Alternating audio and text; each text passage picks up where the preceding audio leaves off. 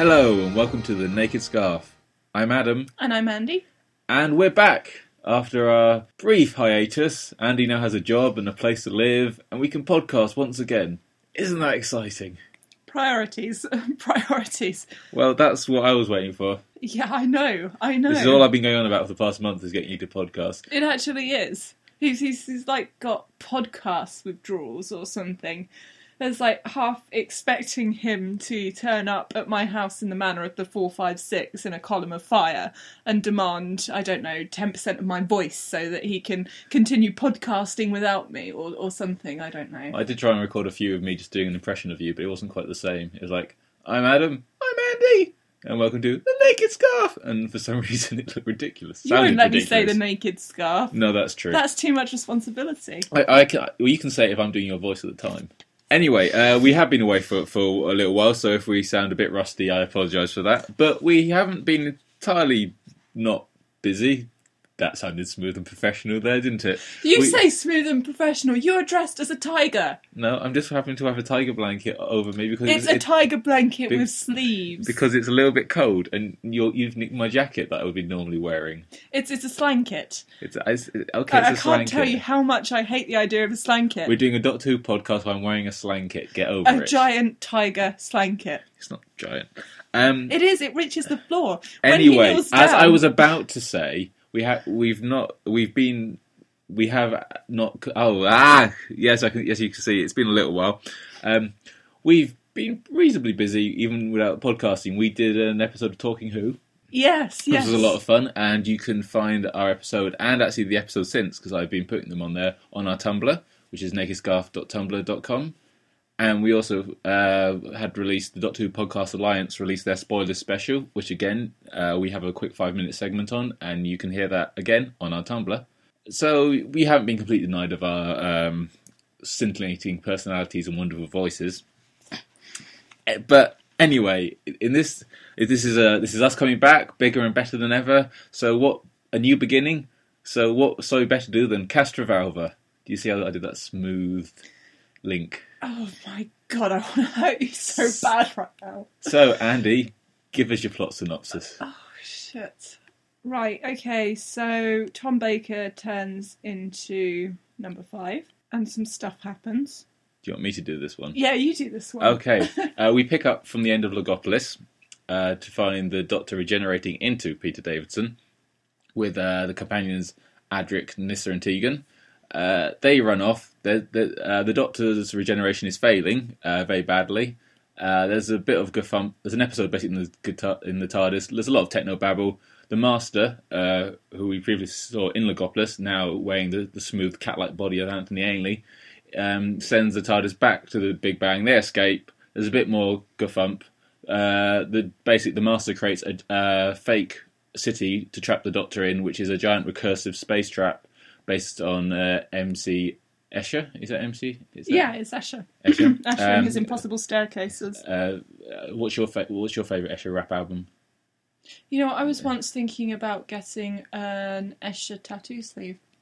I thought it would be awesome. That is pretty awesome. But anyway, basically, the Doctor and companions end up in a giant Escher drawing, and they're all wearing a lot of silly hats, but they manage to escape.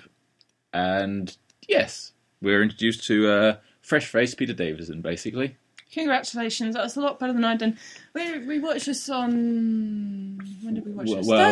Thursday, yes. We watched this on Thursday. But since then, disaster has befallen me in the shape of me sleeping on my laptop and managing to break it.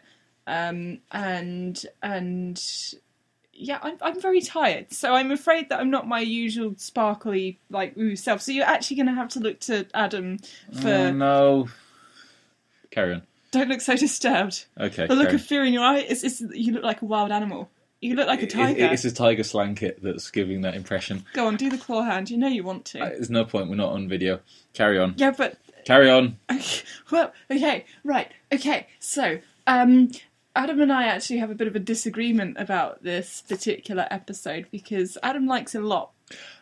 I wouldn't say I like it a lot. I like it more than you. Fine, he likes it more I than have me. a fondness for it. He has a fondness for it. It's not one that I necessarily pick up all the time to think, oh, view that. It's not my immediate go-tos if I fancy a bit of Classic Who or even a bit of Peter Davison. But I do quite enjoy it. I think, well, basically, first 2 episodes, there's a lot of padding, there's a lot of wandering about. You've got a lot of Nyssa, particularly in the second episode, you've got a lot of Nyssa and Tegan carrying the Doctor in his Zero funeral casket, Zero cabinet, and there's a lot of pretty pictures and stuff. But I really think that it really comes together in the last 2 episodes for me, personally. But I've got some notes. Shall I go for my notes? Because you never really talk about ones you don't like. I end up supplying other stuff. Look, I was the one who started the concept of note-taking, you giant tiger bastard. Don't try and... Oh, I hate it when you make out that I'm not a consummate professional when... Well, neither of us are consummate professionals. That's why we're podcasters. Anyway, okay, first off, to give it its place within the Doctor Who canon, apart from all the obvious facts like it's the first story of Peter Davison, not his first recording, I think they record this 4th in the series to give him a chance to get to know his... get an idea of his Doctor before his first story. I think they did a similar thing with Matt Smith, actually. I don't think the 11th Hour was the first one he recorded. I think the first one was Time of Angels. But yes, it's the first story that really deals with the idea of regeneration as something that can go wrong. Previously, in Power of the Daleks, the Doctor pretty much just gets up and gets on with the adventure. And in Spared from Space and Robot, he's a bit woozy, but by the second episode, he's up and in full action. Yep. But this one, the Doctor doesn't really, not until really somewhere into the 3rd episode do we really see the 5th Doctor in full flow, and even then he's a little weaker throughout. The first time real sense of the 5th Doctor we get is when he goes into the Zero Room in episode 1. Yeah. Which he then just snaps into character. Actually, it's quite interesting. Some of his body language and the way he talks, or immediately snaps into the recognisable 5th Doctor, compared to the confused and lost figure we've seen before. Yeah, I'm not going to disagree with that. No, it's fair enough. I have to admit, the one thing that kind of perhaps annoyed me a little bit about that is that I don't necessarily think that Peter Davison was the best Doctor to do that with, just because in comparison to the others, he was so young. But Tom Baker was always a very tall, sort of fairly intimidating figure, compared to Peter Davison, who always had a very boyish face and all the rest of it. So when you say, what do you mean you don't think it was good to have him be so weak? To be so weak, basically. I don't necessarily think that was the best first impression to give. If he had strode into it and been a bit, But I think the thing was, the whole point of this era was to make the Doctor more vulnerable, because you'd had the very kind of, from John Nathan Turner's point of view, you had the very kind of invincible Tom Baker, who, nothing bothered, was always able to defeat any evil, and the argument was, whether it's true or not, there was no dramatic tension in a weird way, but starting with a more vulnerable Doctor, giving him a more vulnerable first story, they were able to suggest that he wouldn't be the same, there'd be more tension, more drama. I think it, as a theory, it works. In practice, it would have been nice if they could have given some of these qualities to a Doctor who perhaps looked less vulnerable. But that's the point. He looks vulnerable. He is a more vulnerable Doctor. Yeah, but I don't like the idea particularly of a Doctor being... Oh God, I'm trying to collate these thoughts in my head. I don't like the idea of a Doctor being... particularly, it might have been one thing if he looked like a sort of person who could take a lot and cope with a lot more, but he was kind of, showed some vulnerability. I don't mind that, and it's been done to great effect since. But I think coupling, a Doctor who looks young, boyish, looks more vulnerable, and then also gives him a personality that's more vulnerable. I don't entirely... But then what's the point of having a vulnerable Doctor if you don't make him vulnerable like they do in the story? Yeah, but I'm not saying that he can't be vulnerable. I'm just saying that they made him too vulnerable. I don't know. He still wins through. Yes. At the end of the day, Yes, he does, after spending an awful lot of time being transported around by 2 ladies in a coffin. That's only for episode 2, really. That episode felt like it dragged. Yeah, no, that is a very draggy episode. That is a very draggy episode. Interestingly enough, obviously we've got all of the Fifth Doctor's companions here. We've got Tegan, Nyssa, and Adric. Though it's a better Adric story because he's captured for most of it and spends a lot of time, virtually all of it, in fact, strapped up in the Master's TARDIS, just in case he's going no. Ooh. Oh God, Tegan, who first appeared in Logopolis and wandered into that whole story, seems to take regeneration very much in her stride. Yes. She's just like, yep, he's got a new face, fine, carry on, and doesn't seem to at any point go, what the fuck? Oh, well, no, but there's kind of don't worry, we've got Lauren in here with us, who is from New Zealand, I just punched on her behalf. I was doing an Australian accent, wasn't she? Yeah, I know, but I know she still appreciated that punch. A little bit, yeah, a little bit. Yeah, right. Anyway, stop looking so wounded. It just makes me want to give you a giant tiger hug. Carry on. You were making a point. Before. Yes, I was making a point. Basically, I think that perhaps it gets to a point, and it would do, with a lot of people, especially someone who's quite pragmatic, and let's not forget that she's an air hostess. Yeah. You know, so there's very much that get on with it despite what's happening sort of mentality that you're supposed to have going on there. And you get to the point where you've seen so much weird stuff, you know, in a very short space of time that you'd just be like, yeah, no, whatever, get on with it. And, of course, there's Nyssa, who, bless her, spends the entire episode talking in mainly technobabble, which was always a bit of a problem with Nyssa, I think, because she was supposed to be very smart. So they just thought, smart, lots of technobabble. She does have the classic line, I know so little about telebiogenesis. And most of the audience watching go, I know nothing about telebiogenesis. But actually, the thing about the companions, it raises an interesting point about this story. There are different types of debut Doctor stories. You've got the ones like Power of the Daleks, where you've got previous companions coming in, so it doesn't feel like such a radical shift. Actually, Power of the Daleks is a bad example because that's the first time he regenerated, so it does feel like a major shift. But you've got your like absolute beginning of a new era, so you've got your Spears from Space and your 11th Hours, and then you've got things like Crest of Valva, and even to a sense, say, Twin Dilemma, where you might have a new Doctor, but the companion's been previously established, maybe only for a couple of stories, but they've been there. And the whole feeling of the series, it's not a radical departure from look or style. And, if this kind of story had come immediately after Series 17, it would have felt like a major departure. But because you'd already had the big changes of Series 18 and the Romana and K9 leaving, it feels more just like a natural continuation. And that's partly because it's written by Christopher Bidmead, who he was still the script editor by this point. Yeah, so it's interesting in the sense that it's a natural continuation. It isn't like a big brand new beginning, or at least not as much as it could be. Tying this into the new series, Moffat often talks about Doctor Who being a dark fairy tale, and I think this story kind of taps into that a little bit. Particularly the last two episodes where the Doctor finds himself in the dwellings of Castor Valva, and he's basically meets all these absolute fictional people who aren't real, who are people who are created entirely by maths, who are supposed to be mere puppets, but end up with free will of their own. And I think that kind of ties into the fairy tale thing. Well, it is very visually pretty as well. Very silly hats. Very silly hats. One very silly hat. Several very silly hats. Well, you know. I don't know, maybe I spent too much time in the realm of high fashion. I think you do, because they're all very silly hats. No one in Castor Valva has a non-silly hat. Okay, fine. I only thought one of them looked particularly silly, but obviously I am wrong. But... But yes, anyway, no, very, very visually pretty. You're right. It does have a certain fairy tale element, especially it being a castle perched, sort of on the top of a hill. And the hunt at the beginning as well, and yeah, there are lots of sort of fairy tale elements sort of incorporated in there. I mean, it is something with a lot of Christopher Bidmead scripts. He wrote 3, I think, for the series: Logopolis, this, and Frontios.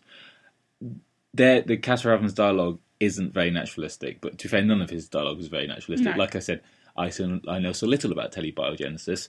I think it works in this story because they're not real people. They're ideas, they're fictions created. So having a slightly Shakespearean lilt to their dialogue really works. Yeah, no, and it is a neat little concept. The idea that they have come from a history that has been written as such, and having the nice little touch of the books that they're written in being older than the actual history. Yeah, because they're 500 years old, but Yeah. they come up to the present day, which is I mean, the whole trap thing is interesting because it proves once again that the reason the Master has such elaborate traps is that he really just enjoys dicking about with the Doctor. I mean, he even says to Adric, "Oh, that trap would have been a joy to spring. So, what a trap! Such a trap." Where he's basically, and it just, I think it sums it up nicely. The fact that he could just put a gun to the Doctor's head and blow him away. He could do it easily, but it's so much more fun for him to come up with these really elaborate schemes. He must have an absolute bloody fortune. He's got a time machine. I don't think money's really a problem. Well, let's face it, money has never been a problem for any character in Doctor Who. Except in Runaway Bride, where they're trying to get money for the taxi to get Catherine Tate to a wedding. Okay, yes. A nice actual And all these fact- other examples I'm going to pull out suddenly. Fuck you. Nice fact about Runaway Bride is when they make the cash point explode and all the money rain out as a distraction, they weren't allowed to use real money in that, and so they've printed all this like cool fake Doctor Who theme money that comes out the cash point, and now it's really collectible. Just to let you know. We've just been talking about episodes 3 and 4. Actually, no, I would just say about episodes 3 and 4 as well. I mentioned free will earlier, and free will is the idea of free will is a bit of a recurring theme in Doctor Who, I think. Never perhaps deliberately, but it comes up. Yes. It's like in Inferno, where there's the line when the Doctor realises that things can be different in different... He talks about there being an infinite number of choices, and he says free will isn't an illusion after all. Well, the thing is And with there's- the... Sorry, do go on. I was going to say, and obviously there's Murgrave's line when he just before he sacrifices himself to help the Doctor, and he goes, "You made us man of evil, but we are free." And then swings across, and I think it's a line that really sums up a lot of what Yes. Doctor Who's about. I think it's a Well, quite it's lovely little interesting, line. the sort of argument of free will in Doctor Who, because it is something that will almost inevitably come up when you're playing with characters that have godlike complexes. Not to tie in too much to last night's excellent episode of Who. Yeah, I mean, the Doctor does spend a lot of time trying to be, not that godlike, trying to shy away from that. But the Master, on the other hand, revels in it, having that power. And of course, whenever you have a godlike character, then the idea of free will inevitably comes up. And also, course, when you're doing time travel as well, there's an idea of destiny, and can you change it? Can't you? what I don't understand, though, is when the Master trapped Adric, why did he not make him change those fucking pyjamas? Probably because he stank, because he's been wearing nothing else, and the Master Police went, "I might be evil, but I'm not touching that." He could have just He's a hosed teenage him down. boy. He's a teenage boy who never changes his trousers. There are realms there you really don't want to get into. Right, come on, he could have hosed him down. He had him like in that giant spiderweb thing. Maybe they just cut that scene. Maybe there's one of just Anthony Ailey hosing him down for a good 5 minutes. Why didn't he and change going, the damn "Here's some pyjamas? links, for God's sake!" Oh no, not links. Well, anything. Not links. You know what? My dad once chaperoned a He's trip. a teenage boy. Of course, he'll use My links. dad once chaperoned a school trip with my sister's class, and they were staying there for a week. And he was supposed to be staying in a room full of like some of the boys to keep an eye on them or whatever. And he said that they all got in there, and these kids were like all about 11 or so, and they all put down their bags. And then one of them went, "Right, boys, break out the links." And the boys all got out their cans of deodorant and started spraying them around the room. I was a teenage boy, and I don't understand them. Though Can't stand I've got a links. terrible feeling as a teenage boy, I might have had a haircut a bit similar to Adric's, but let's not talk about that. Photos. There are no Lauren, you photos. have. She has no photos. Sadly, I have no childhood You, photos. no. of him. You have his sister on Facebook, right? I do actually. She doesn't Okay. have any photos of me. Yeah, but Moving she swiftly could get on. in contact ring with up your parents. Yeah. Moving swiftly on. Going back, we've been talking about episode 3 and 4 because they're really, frankly, a little more interesting. Episode 1 is quite interesting because it takes place almost entirely in the TARDIS, and we see a bit more. We go quite deep inside the TARDIS. We find out to see the Zero Room in places, and just a lot of corridors, really. No, it is very interesting, and I actually can't think of any reason why, because I'm just staring at you, picturing you with Patrick's hair. You are. As I was saying that last sentence, I could just see you stare. I thought, you're not concentrating at all. But here's the theory. Episodes 1 and 2, could be very easily condensed down to one episode. I won't argue that point. The pacing's off in Yes, them a little bit. absolutely. But the Doctor isn't in it much. When he is, he's in a weakened state. So could you argue that 1 and 2 pave the way a little bit for the Dr. Light episodes? Yes, absolutely. I mean, there is very little of the Doctor. I mean, to be fair, there were in William Hartnell and Pat Charlton's time, because obviously they kept going on holiday. There were 2 episodes without the Doctor, but so actually maybe that's not a worthwhile comparison. No, I think it is actually because they do an awful lot, the companions in this, and They really do. and the Doctor isn't out of it. He's just weakened and in a box half the time. Basically, they have to figure it out without the Doctor, which, you know, is pretty much the point of a companion light story in this day of age. Doctor Light. Right, yes, you're absolutely right. Do you think I could put a Mighty Boosh song on this? Or Trapped in the Box by Cockney Nut Job? I mean, admittedly, Tegan isn't Cockney, but her accent could be, you know. Her ancestors are probably Cockney. She's from Australia. She'll have the natural criminal. Oh! She'll have the natural criminal element within her. Oh! If anyone Australian is listening to the podcast, I'm actually beating Adam as we speak. That's what that really satisfying noise in the background is. It's fine. I have a New Zealand girlfriend. It means I'm allowed to make friend. It means I'm allowed to make fun of the colonies. No, it doesn't. Yes, it does, darling. Lovely little scene in episode 3 with the little girl teaching the Doctor to count. Yeah, that was cute. It seems really nice. The Doctor having just been born himself, and when he's going 1, 2, 1, 2, she goes 3, and it works well with Davison's Doctor as well. And it was really good to actually see a child on Doctor Who, a child actor who I didn't want to strangle. I believe that is Liz Shaw's Caroline Jones's. Oh, really? Cousin or something, or nephew or niece. That's I've so got sweet. nephew or niece. It would be. I've got a feeling it's a relative. That's I'm so sure I've read. sweet. Yeah. I like it when that happens. I don't mind a bit of nepotism in Who when it involves a small child. And it's like Amy Pond. Amy Pond, young Amy's played by Karen Gillan's cousin, So it's and she's super cute. what goes around comes around.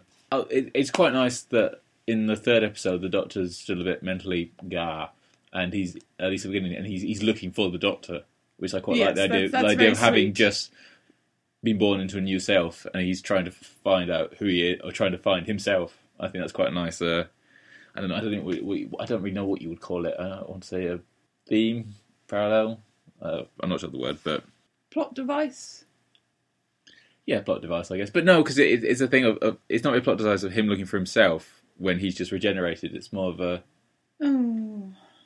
Yeah, it's just a cute little thing. It's a thing. And when there is all the knowing bits about him saying, "Oh, will I find the Doctor in Castrovalva?" and they're all, "Oh, yeah, yes, I'm certain you'll find the Doctor," and you're just thinking, yeah, you're being a tiny bit patronising there, really, old dude, aren't you? Just a little bit. What the old dude You is smug secretly git. the master. Yeah.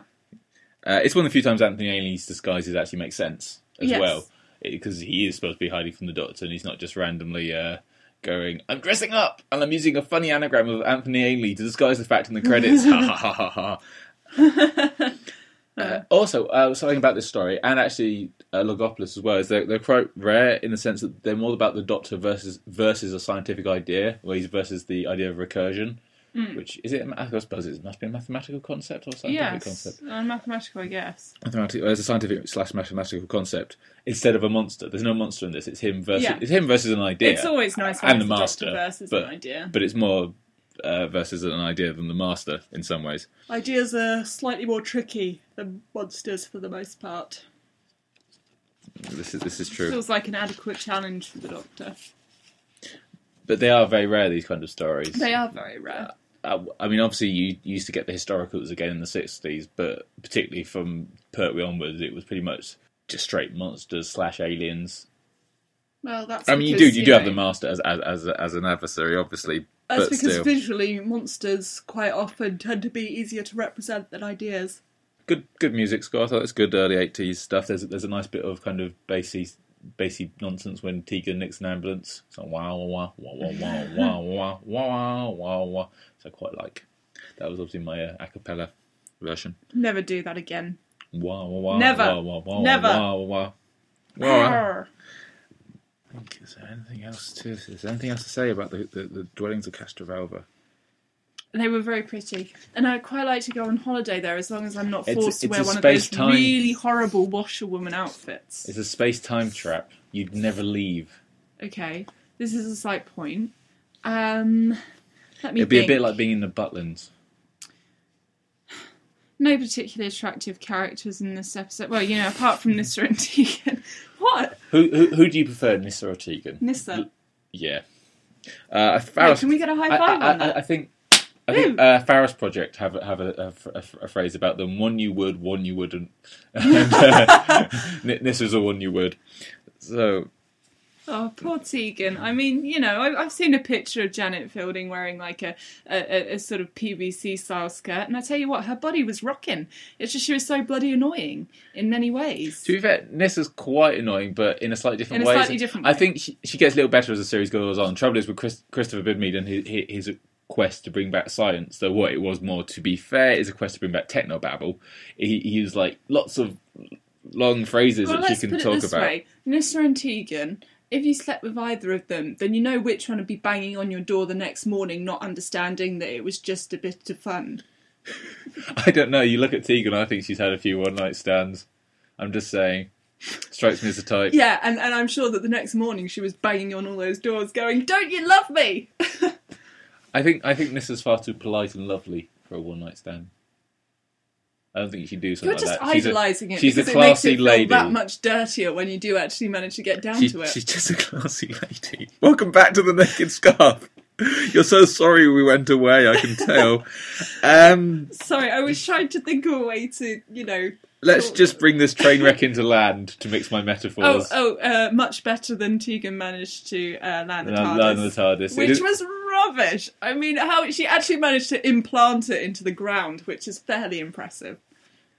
Well, if only she could have done something else. If is the most powerful word, by the way, in the English language. No, it's if. According to this episode, if. Anyway. Yes, moving swiftly on. Pretty good supporting cast. Shardavan is pretty good. You kind of supposed to think he might be the master because he's all in black and a bit... What was the name of the old library dude again? Shardavan, that is him. Right, okay. I gave up trying to remember everybody's names, but I was tired. Shardavan, he really made me laugh because next time you watch Castrovalva and he comes on and starts speaking, start thinking of the really old guy in Family Guy, okay? Just think about it. No, you're getting them mixed up. It was the master. You said this while we were watching it, and it was the master, the Portreeve, who you said. Portreeve, that's the one. The Portreeve, who sounded like the paedophile from Family Guy. Yeah, that one. He sounds just like him. Where you going there, cricket dude? He sounds just like show him. Me a celery? Yuck! It's quite distressing, really. Want to show me a bad for mathematical excellence? Actually, I think I'm doing my crack fox voice there. Crack voice. Excellent. No, apologies for the mix-up. Like, I'm going to keep saying, I'm really tired. Basically. Well, that's why we should bring, as I said earlier, this train wreck into land. Yeah, yeah. Overall, my general impression is I enjoy it. I have to be in the right mood for it, but I actually think it's a reasonable start to his Doctor. It's unique for the amount of vulnerability he shows, which I don't think is a bad thing. I think, again, Davison, as always, is very good. He snaps into character when he walks into the Zero Room, and you see his Doctor almost immediately. And then at the end of the episode, he's very much fully in his Doctor character. It's nice that we don't get a lot of Adric in this. Last two episodes a lot stronger than the first two, but I think that's good. I'd rather have a strong end and a weak beginning than the other way around. And so, if I'm in the right mood, I really enjoy this one. Well, I think it's all right. I mean, I'm not a particular fan of it, and I always like to think that a beginning or an ending episode, even though it never works out this way, get to be fairly strong. And I'm not entirely sure this is up there as one of the particularly strong ones, but that's just for me. No, I mean, I agree something like Spearhead from Space or 11th Hour are stronger opening stories. Very much so. Or Power of the Daleks, actually. But, like I said, it's just one, some stories you're just fond of. Yes, no, I'm very fond of Spearhead from Space, and it's just not really... It's not your thing. No, not my thing. Fair enough. Not my thing. Anyway, contact details. Feel free to send us any feedback or just see how we hang out on the internet. We've got a Tumblr at nakedscarf.tumblr.com. Oh, you always nod your head like I got it right. Yeah, but you always sound so hesitant. That's because I always worry I'm about to screw it up. You can email us at nakedscarf@gmail.com. We're on Twitter as @nakedscarf, one word. There's a Facebook group, which if you just search the Naked Scarf on Facebook, you'll find us. Is that it? Is that all the stuff we've got? Yeah, I think that's all the stuff we've got. Well, that sounds like quite a lot of stuff to me. Even I don't have that many social networks these days. Okay, so anyway, folks, next episode, we'll be tackling... What are we tackling? We're tackling The Next Doctor, aren't we? Yay! Yes! We're tackling The Next Doctor. And until then, take care.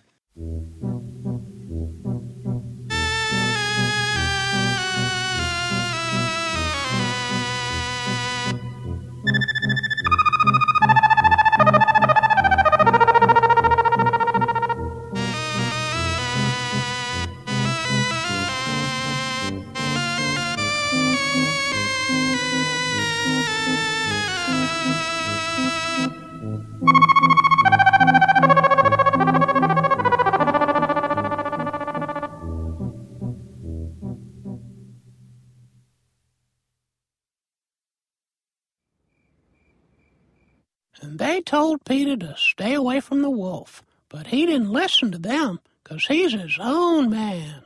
And he knew that sometimes the things that seem the most dangerous turn out to be the most fun. Yes, sir, it was a good day for young Peter.